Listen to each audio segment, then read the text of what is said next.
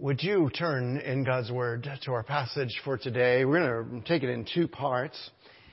It's again from the greatest teaching the world has ever known. I've just said that so many times, but nothing compares to the insight, to the depth, to the majesty and the truth of the Sermon on the Mount.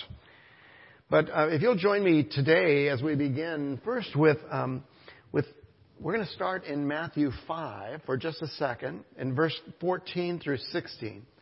And then we'll jump to our passage for today. The reason I take you back to Matthew chapter 5 is because this is one continuous teaching, and there's truth back there that relates to our passage for today, just as there's truth beyond our passage for today that relates to our passage. But as we seek to become people of prayer, and particularly today as we seek to learn how to pray in a way that pleases God. I know that might sound odd to you, that we could pray somehow in a way that displeases God, but we're going to see today that that's true. As we seek to pray in a way that pleases Him, we need just a little bit of context. So beginning in verse 14 of Matthew chapter 5, we hear these words just following the Beatitudes, following that amazing teaching about the nature and character of a heart that hungers for God. Jesus says these words, "You are the light of the world. A city set on a hill cannot be hidden, nor do people light a lamp and put it under a basket, but on a stand, and it gives light to all the house. In the same way," Jesus said, "let your light shine before others so that they may see your good works and give glory to your Father who is in heaven." Matthew 5, 14 through 16. Turn over now maybe a page, or it might be on the same page in your Bible, to our passage for today. We saw last week that Jesus invites us to practice our righteousness, our relationship with God, and our right relationships with one another. He invites us to practice those things in a conspicuous way. I know it sounds like I'm going to be speaking out of both sides of my mouth, but He invites us to do that in a way so that others can see. And those of us who have worked hard together to try and understand this relationship of our personal relationship with God and His call to make disciples who make disciples have discovered that that's how that happens. You live your life in a way that honors God, even if the culture doesn't. And people of peace, people who God has prepared ahead of time to receive you, will see that and will respond to your righteousness. Again, I want to defang that word. I, for the longest time, could not even say the word without thinking of the word self-righteousness. This is just simply right relationship with God and right relationship with other people. So in Matthew chapter 6 verse 1, He said, "Now beware practicing your righteousness before other people in order to be seen by them." And we saw last week that Jesus challenged us to I'm going to stick with the word spiritual disciplines, 4 spiritual disciplines that will put us in a place where God can transform us. Do you remember? We talked about giving to the poor.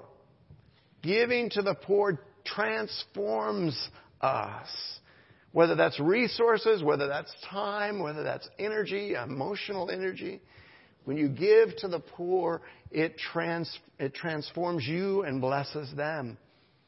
And then we saw, thirdly, that He invited us to forgive other people. We'll see that again today. How critical it is that our heart is right before God and other people through forgiveness. And then we saw, and we'll pick this up in a couple of weeks, we saw that He invites us to experience fasting before God.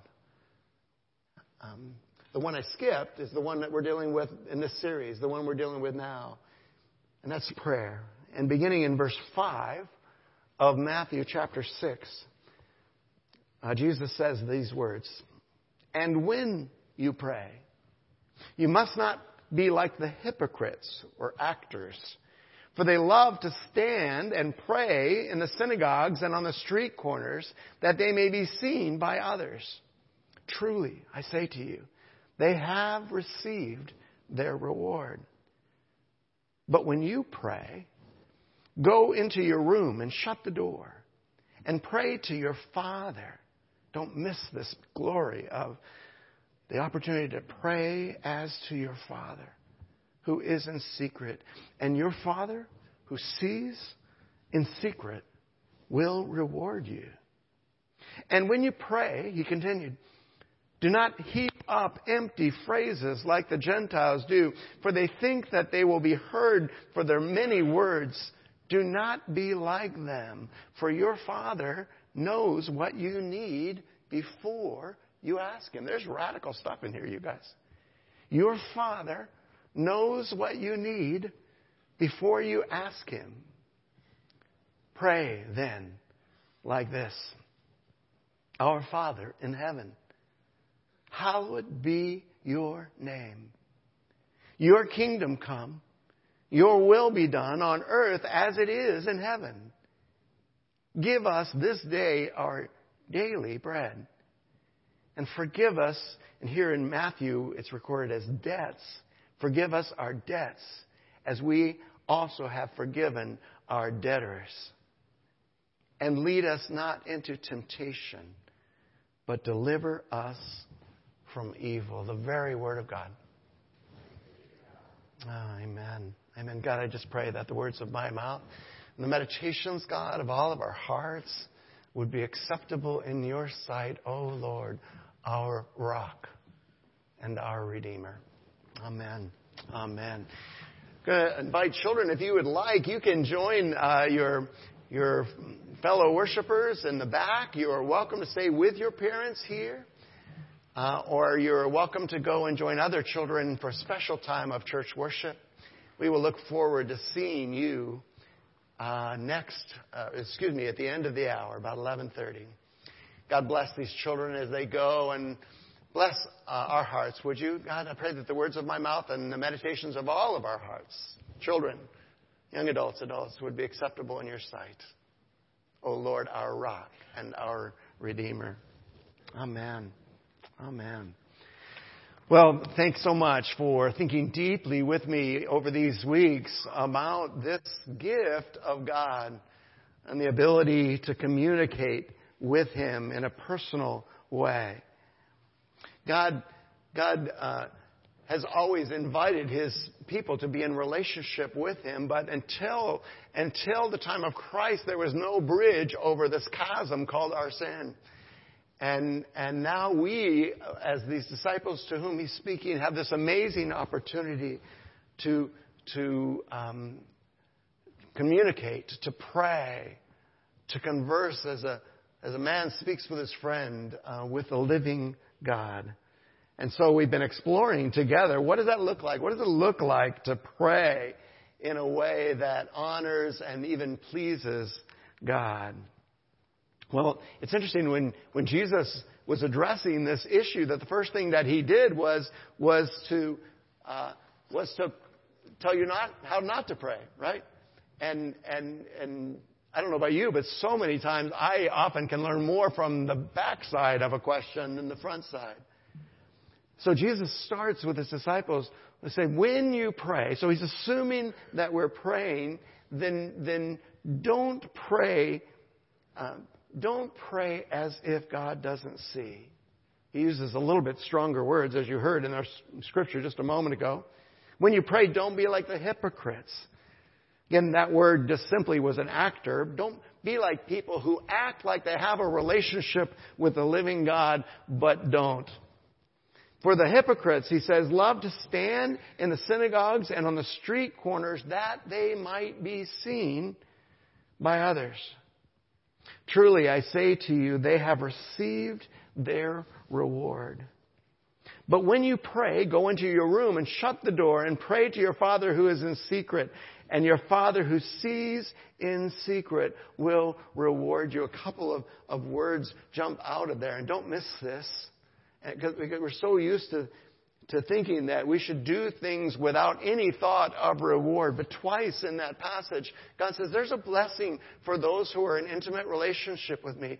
There is a reward for those who communicate, remember that, commune, and enter into community with me in a way that honors me and blesses me. So twice he uses that word reward. One in the negative sense, if you pray so that other people see and you're praying for their response, then that response is the only reward that you'll get. Whether it's positive or negative, that response is the only reward you get.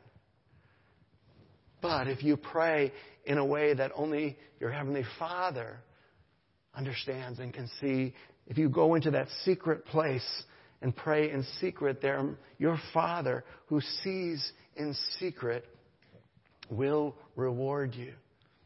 Again, it's even hard for me to say that because I just was conditioned all my life to believe that we should do things without thought of reward.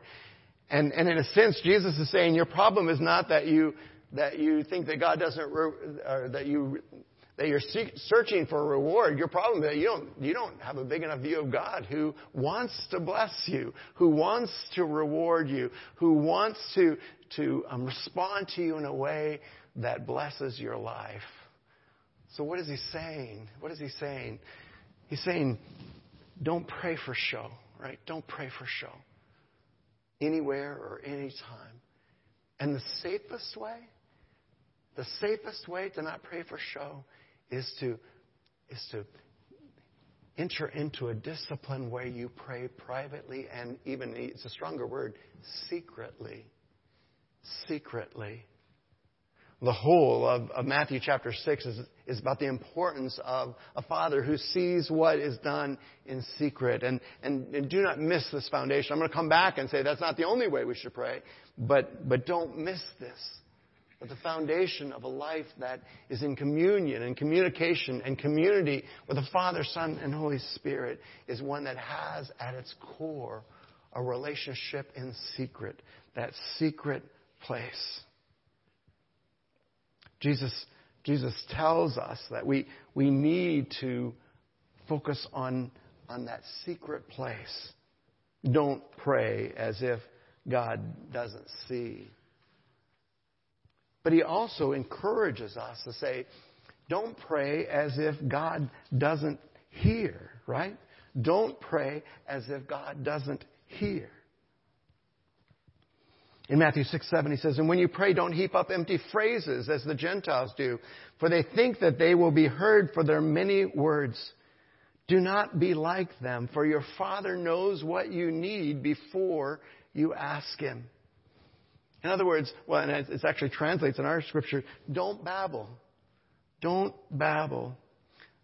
Various translations translate this differently. Some say vain repetitions. What is this babbling, right? Don't pray over and over again the same thing without your heart and your mind being engaged in it, right? I try, and you might feel like sometimes when I'm praying, I pray a little bit over dramatically because I try and knock myself off of just the ritual of praying. Just a few moments ago, we prayed a powerful prayer. We're going to see how powerful it is in the end of our time today and in the bulk of our time next week. Powerful prayer. But you ever find yourself starting to pray and then getting to the end of it and realizing you didn't remember a word that you just prayed? Thank you. There's one honest person in the room. Thank you, Brent. If you're having trouble identifying with me, have you ever, oh no, I'm going to scare you.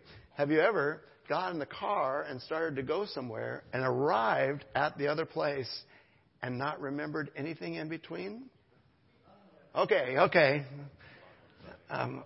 That's a little spooky, isn't it? Now imagine if there was someone else in the car with you that had been conversing with you, right? Or in relationship with you that whole time. And you got to your destination never having realized that they were with you. You're starting to get a sense of the heart of God, aren't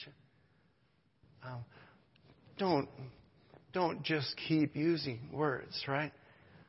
When your mind and your heart are not engaged, because that's just like a cacophony of sound to me, God says. That's just like babble to me, right? It has no meaning or purpose to me, and it has no meaning for you either. It has no meaning for you. Now, it's really tempting because it's always easier to see something in someone else, isn't it, than to see it in ourselves. It's really tempting to think about whole movements or even religions where this is a critical part of it. And I'm not going to go there, although it seems to be very easy to see repetition done for the sake of repetition. Why don't I go there? Because I'm vulnerable to the same thing, right? I might not do it as formally as they do with a chain or beads or different things like that. I might not do it as formally, but I'm just as vulnerable. And so Jesus' words to people stuck in vain repetition are his words to me too. And he invites me to a deeper relationship with him. Don't pray. Don't pray as if God didn't see what's going on. Don't pray for show. And don't pray as if God doesn't hear, as if he's not listening, right? Now, does this mean that we should never pray the same thing? There's a lot of scripture. There's parables that say, no, it's okay to pray the same thing. Jesus himself 3 times, was it, in the Garden of Gethsemane, prayed, Father, if it be possible, remove this cup from my lips, right? Just don't pray it endlessly and mindlessly. Jesus was sweating great drops of blood while he prayed that prayer. It was not a mindless or meaningless prayer, right? Paul himself, in one of my favorite passages in 2 Corinthians, he says, 3 times I asked of the Lord, remove this thorn from my flesh, right? 3 times I asked of it, but he said to me, my grace is sufficient for you. My power is perfected in your weakness, not in your strength. But do you see that Paul and Jesus prayed for the same things different times? They just didn't do it heartlessly or mindlessly. They didn't pray as if God doesn't hear, right? And thirdly, I just want to invite you, don't pray as if God doesn't know, right? When you pray, don't heap up empty phrases, for they think that they'll be heard by their many words. Do not be like them, verse 8 says, for your Father knows what you need before you ask him. Your Father knows what you need before you ask him. Again, I shared with you before when Karen and I were sitting on that playground and Matthew was so tiny that he was very vulnerable, just learning how to walk and learning how to climb. And he started to climb that big, for him, it was like 4 times his size, slide out there. And Karen, whose job it is to protect our children, said, go help him, right? And Dave, whose job it is to put my children in danger, I said, no, leave him like he is, right? Leave him like he is. Watch him, right? And he climbed all the way to the top. No, I haven't been out there for a while, but I think it's about that high. He climbed all the way to the top of that and then chickened out. Don't look at me like that. I've seen you at the top of high dives, right? We all put ourselves in situations we cannot extract ourselves. And he got there. And Karen said, go get him, right? I said, no, wait, right? And one of the few times, I think I was right in my conversations with my wife, one of the few times Matthew finally turned to us and said, help me, right? I can feel it right now. Dun, dun, dun, dun, put on my cape. Superman went and helped Matthew off the thing. Do you see? I knew Matthew's needs that whole time. I knew. I would have been surprised if he would have got up there and gone down that. I knew that he was in some danger, right? But I needed Matthew to know that he needed me. I needed Matthew to know that I knew. And when it came to that place where he was at the end of his resources, he turned to the one place where he knew he could get help. And your Heavenly Father just invites you to do that. But do not be mistaken. He sees you. He knows your situation. Remember, her name just gave me Hagar when she was desperate. God met her and she said, "You are a God who sees me." He sees you in your vulnerability. He hears your cry, right? Not because you do it endlessly and over again, but because He's listening for your voice, right? He recognizes it. I'm astounded when I'm in a room full of mothers, and we have a couple different groups where there's mothers involved, and I hear a baby cry. And I say it just literally that way. I hear a baby cry. I don't know whose baby it is. But 3 mothers in the room don't do anything, right? And one mother goes ding, ding, ding, right? Because she recognizes the cry of her child. Doesn't it make sense that God recognizes the cry of His children, right? And He hears your cry. But then He invites you to this deeper understanding. Your Father knows what you need. Another time we'll explore that. He knows what you want to. He knows what you say you want. He knows all those things. But I'm grateful right here. He knows what I really need before I ever ask Him. A couple of weeks ago, we looked at the very last verses.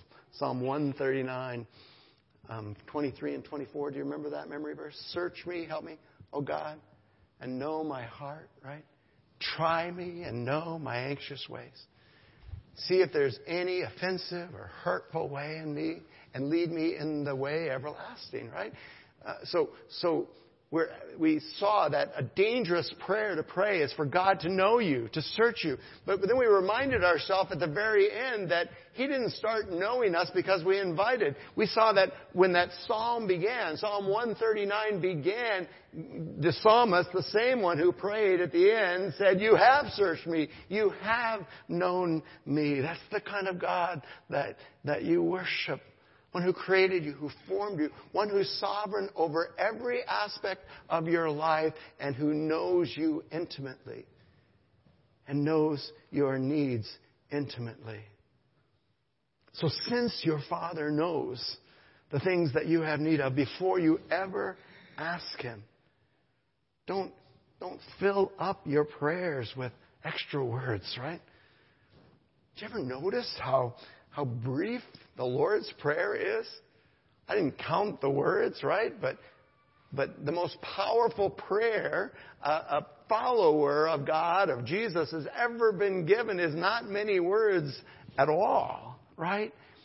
It's incredibly concise. God's not swayed by the quantity of our words, right? But by the condition of our heart. By the quality of our heart, right?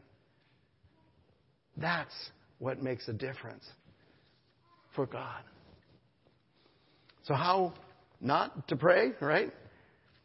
Don't pray as if God doesn't see.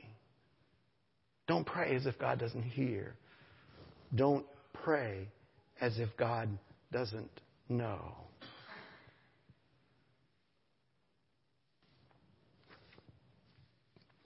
So 2 questions kind of come out of this whole thing, and I'm gonna stir up a can of worms and things like that. I think I messed up my imagery. Stir up a hive of bees, and then leave you to go deeper into God's Word or to come back at me another time. If this is true, if this passage is true, is Jesus condemning all public praying? No. Jesus prayed in public all the time. A couple of them are Matthew 11 and John 11, but He prayed all the time. Sometimes it was almost conspicuous how He prayed. Father, I know that you've already heard me, He says, but I'm saying this out loud so that they can know that you hear me, right? So Jesus was not averse to praying in public. He's not condemning all public prayer. Is He just saying then the only place to pray is in the secret room? Does anybody, when I say that secret room, does anybody flash back to War Room, to the movie? Right? Wasn't that phenomenal? Wasn't that phenomenal? The things that are, and I haven't seen it in a couple of years, but the things that I'm struck with in that movie are how she took away all other distractions by putting herself literally in the prayer closet. And then when God gave her something to pray for, she put it on the wall, right? And if you have not seen the movie, it's a tremendous movie made by a church, basically. But this is an amazing story of how an older woman mentors a younger woman into a deeper understanding of prayer. And saw this prayer closet as her war room, that place where she did spiritual battle. So where should we pray? Is it just in the secret place? No, it's everywhere. It's everywhere, right? In the secret place, certainly. I want you to hear that because many of us need that distractionless place. We need to carve out a place where we can go and pick up with God right where we left off. It might surprise you, but my prayer room is my office. I can go there and pick it up right where I left off. As long as I leave my laptop computer screen down, right? I'm vulnerable. Leave that down and pick up right where we left off. But we pray in the secret place, but we also invites us to pray with our families. With our families, right? Where are children going to learn how to speak intimately with this living God, if not from their children? From their parents. And so critical nature of praying together as a family. Yeah, start with a dinner table, right? Be a little careful about repetitious prayers. It takes a long time to unlearn them, right? But let your children see your heart. And then as we saw in Deuteronomy chapter 6 weeks ago, pray with them when they rise. Pray with them when they go to bed. Pray with them on the way. If you're driving, keep your eyes open while you pray. Pray with your family. Pray in the secret place. Pray with your family. Pray in small groups. As we alluded to earlier, in Matthew 18, when he's giving us an absolutely life-giving, life-transforming principle about how to deal with broken relationships, he ends that discussion. When you hear Matthew 18, I hear, first go to your brother, then take someone with you, and then tell it to the church. Right after that, in the same paragraph, in fact, it says, for wherever two or more are gathered, in my name, there I am in their midst. I want to say Matthew 18, 19, and 20, right? Chapter 18, verses 19 and 20. Wherever two or more are gathered. There's this beauty in praying together in small groups. And I just want to invite you to that. And those of you who have small groups that you're a part of, or maybe even that you lead, don't miss the critical nature of praying together in that group. But he also invites us to pray together in large groups, in the church, right? In worship. Both in settings like this, but also settings much larger. A couple of weeks ago, I was at a concert of prayer here in the city where 15 different churches had gathered together to pray for our city. One of the beauties of a concert like Winter Jam is that 10,000 people will be together, praying together for the glory of God and His purposes in our city. So don't think that he's saying the only place that you can pray. But at the very same time, don't miss the fact that he's saying this is a powerful place that you can pray. And maybe the first place that you should pray. In the secret, in your prayer closet, in that place where you personally meet with God. So is Jesus condemning all public praying? No, not at all. Not at all. He's just inviting you to a deeper experience of it. But really that last aspect of, if God already knows what I'm going to pray before I pray it, then why pray, right?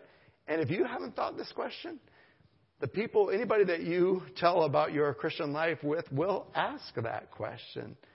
Why should we pray if God already knows? Let me hit 4 little details here, but then maybe make one overarching statement. Why pray? First of all, because God says to pray, right? He commands us. He invites us. He cajoles us. He encourages us. We pray because we're told by God over and over again. James 5:16, pray for one another that you may be healed. As we saw last week, 1 Thessalonians 5:17, pray without ceasing. Luke 22:40, pray that you may not enter into temptation. Luke 18:1, he told them a parable to the effect that they should always pray and not lose heart. Luke 6:28, bless those who curse you and pray for those who abuse you. Matthew 6:9, pray then like this. Jesus, countless times, God in His Word, countless times invites us and even commands us to pray. So that's enough reason right there. But here's some other beautiful aspects of it. Don't just pray because God tells you to. Pray because it increases your joy. It increases your joy. Jesus said this in John 16. Until now, you've not asked anything in my name. This is 3 years into their relationship, right? Until now, you haven't asked. Disciples, you haven't asked anything in my name. Ask and you will receive, that your joy may be full, right? We pray because it's designed to increase the fullness of our joy. God didn't create prayer as a work for us to do. He didn't create prayer so that we would be unhappy. He created it so that when we convey our hearts to God, in the name of the Son, God the Father, in the name of God the Son, God the Spirit moves with fullness of joy that we would not otherwise know. Let me say that again. When we convey our hearts to God the Father, thank you again for that gift of that intimacy of calling God Father, worship team. When we convey in our hearts to God the Father in the name of God the Son, God the Spirit moves with a fullness of joy we would not otherwise know. Is there enough joy in your life? Pray. Pray that your joy may be full. So we pray because God tells us to. We pray because it increases our joy. But we pray also because it's a staggeringly awesome privilege, right? Who knows the mind of the Lord, Paul says in Romans chapter 11, or who has been His counselor, or who has given Him some kind of gift that He might be repaid? For from Him and through Him and to Him are all things. To Him be glory forever. You have the privilege of coming before the King of Kings and Lord of Lords. You have the privilege of speaking face to face as a man speaks with his friends with the living God. With the living God. It is an astounding privilege, right? And we pass on it on a regular basis. We pass on this amazing opportunity. God wants us to pray because prayer is commanded. Because it brings us joy. Because it is an amazing privilege. God, just press pause for a second and try and wrap your brain around this. God has created a world. God has ordained time. God has set apart heaven and earth and even hell, right, to make our prayers real causes for real events. So I'm addressing a very hard issue. Is what happens when we pray? Does it change God's... Ooh, we're going to hang it out here, you guys. Does it change God? Got some no's out there. Let me ask you to consider. Does it change His character? No. Does it change His actions? I'm hanging it out there. I'm saying yes. I'm saying that God intentionally created a world where he makes himself vulnerable to the prayers of his people, right? You don't pray, you don't have, he says, because you haven't asked. I'm just going to paint that picture, right? Something hasn't happened, and God says to us, it could have happened, but it didn't because you haven't asked, right? You haven't asked. You would have had it anyway, but because you didn't pray, you don't have it. This is breathtaking. This is frightening.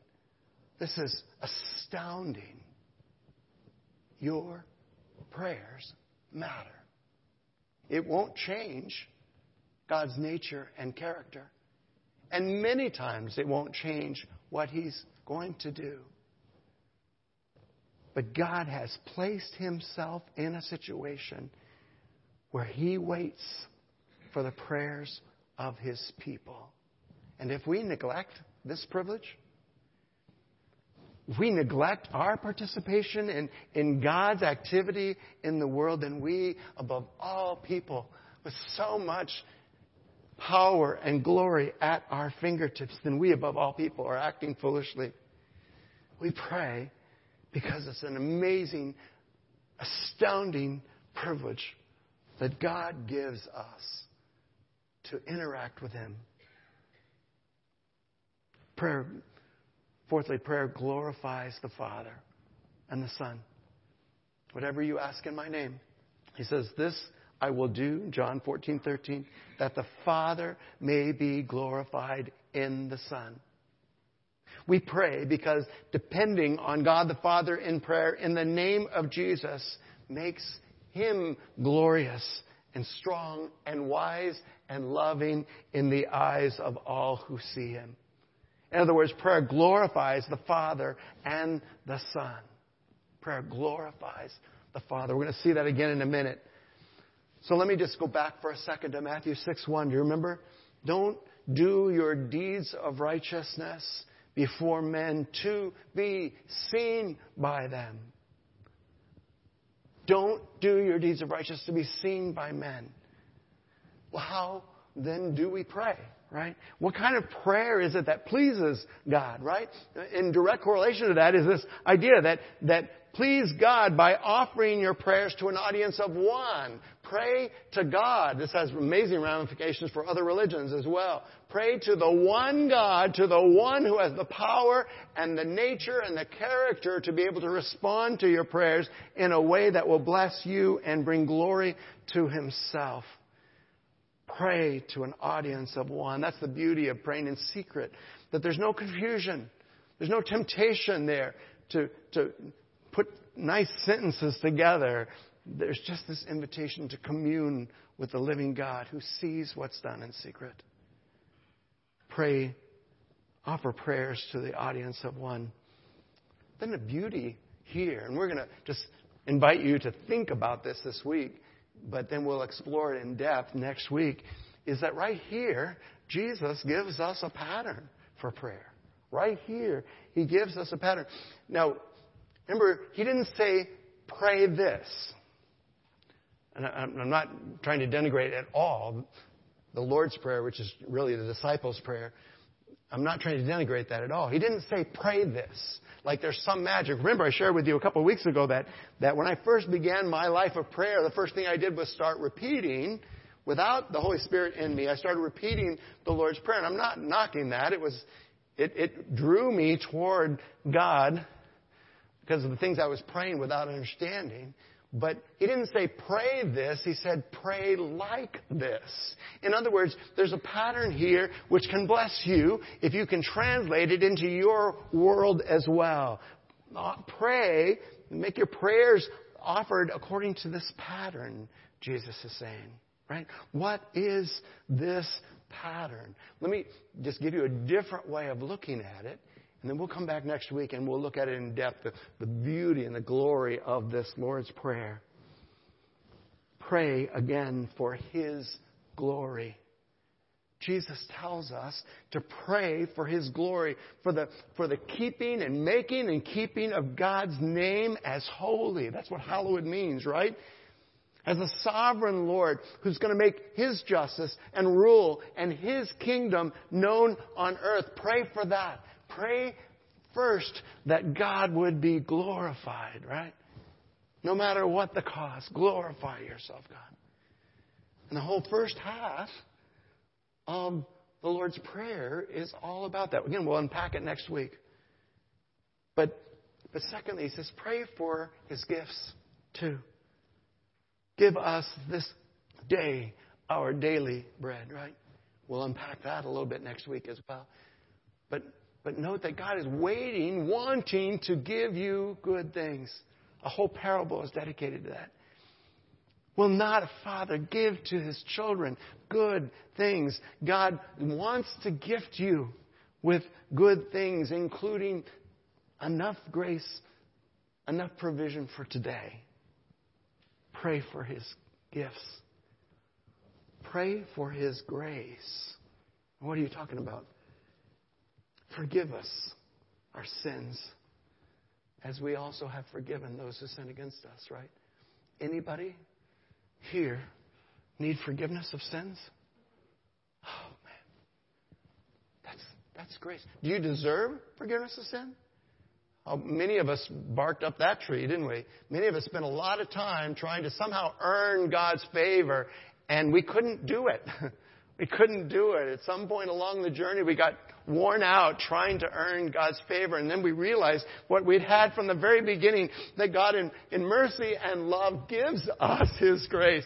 Jesus Christ died before we were ever aware, right? So that we might become the righteousness of God. 2 Corinthians 5:21. So that we might experience right relationship with God. That's pure, undeserved grace. God gifting us with something too beautiful to comprehend. Pray for that. Oh God, I need your mercy, not getting what I deserve, but I need your grace too. I need you to go before me, God. I'm helpless without you. Forgive me my sin. Again, next week we'll explore the importance of forgiving other people their sin as a result. But then lastly, just to put a big framework around this pattern for prayer, pray for guidance. Pray for guidance. Lead us not into temptation. Remember that word means testing and trial. That's one word with three powerful meanings: temptation, testing, and trial. God, guide me away from trial. Guide me, God, away. Deliver me from evil. Guide me in paths of righteousness, God, for your name's sake.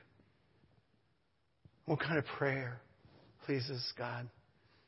Prayers that are offered to Him and Him alone. Prayers that are offered according to a pattern, recognizing His glory, receiving His gifts, ruminating or marinating in His grace, and calling out moment by moment for His guidance. But then let me just put one more point on that and to say, prayers that are offered with a merciful spirit themselves, right? A merciful. If we can't offer mercy, we can't expect to receive it. And so all around you are broken people doing what broken people do. And you don't have to be judge and jury. You don't have to resolve all the conflicts. All you have to do is point them to a way of life. And this strange phenomenon that I don't completely understand, when people see people living a life that brings God glory, that receives the precious gifts, that is grace-filled, right? And moment by moment seeking guidance. When people see someone doing that, then our life truly has become a prayer. And other people will come to the Lord as well. Pray with me, would you? Oh, God, thank you for my sisters and brothers. I always feel so foolish, God, because so many of them have experienced the richness of some of the things that I'm talking about here, God, in ways far beyond what I could have ever asked or imagined myself. So many of them, God, have experienced trials and temptations and tests that are far beyond anything that I have experienced, God. But I thank you that your grace was sufficient for them. And I thank you, God, that in the simple invitation to come to you and make known to you the concerns of our hearts, God, that both we are transformed, you are worshipped, and even if I can't even say it, but blessed, God, that you give us the power to bless you in our prayer life. And God, then you're set free to deliver and to honor and to transform. So God, this week, would you help us deepen our experience of you? For those of us just beginning, God, would you help us to risk praying? For those of us, God, somewhere on the journey, would you lead us into extraordinary prayer? God, one step beyond ordinary. Would you take us to new heights, God? New richness in our communion with you. And God, I know that not only will we be blessed, but our families will be blessed. Our neighbors will be blessed. Our city will be blessed as a result. So, Father, one more time, we offer to you the prayer that Jesus taught us, refusing, God, to utter words that our minds and our hearts have not embraced, but believing, God, that as we pray these things, you will be honored. Our Father, who art in heaven, hallowed be thy name. Thy kingdom come, thy will be done on earth as it is in heaven. Give us this day our daily bread, and forgive us our sins as we forgive those who sin against us.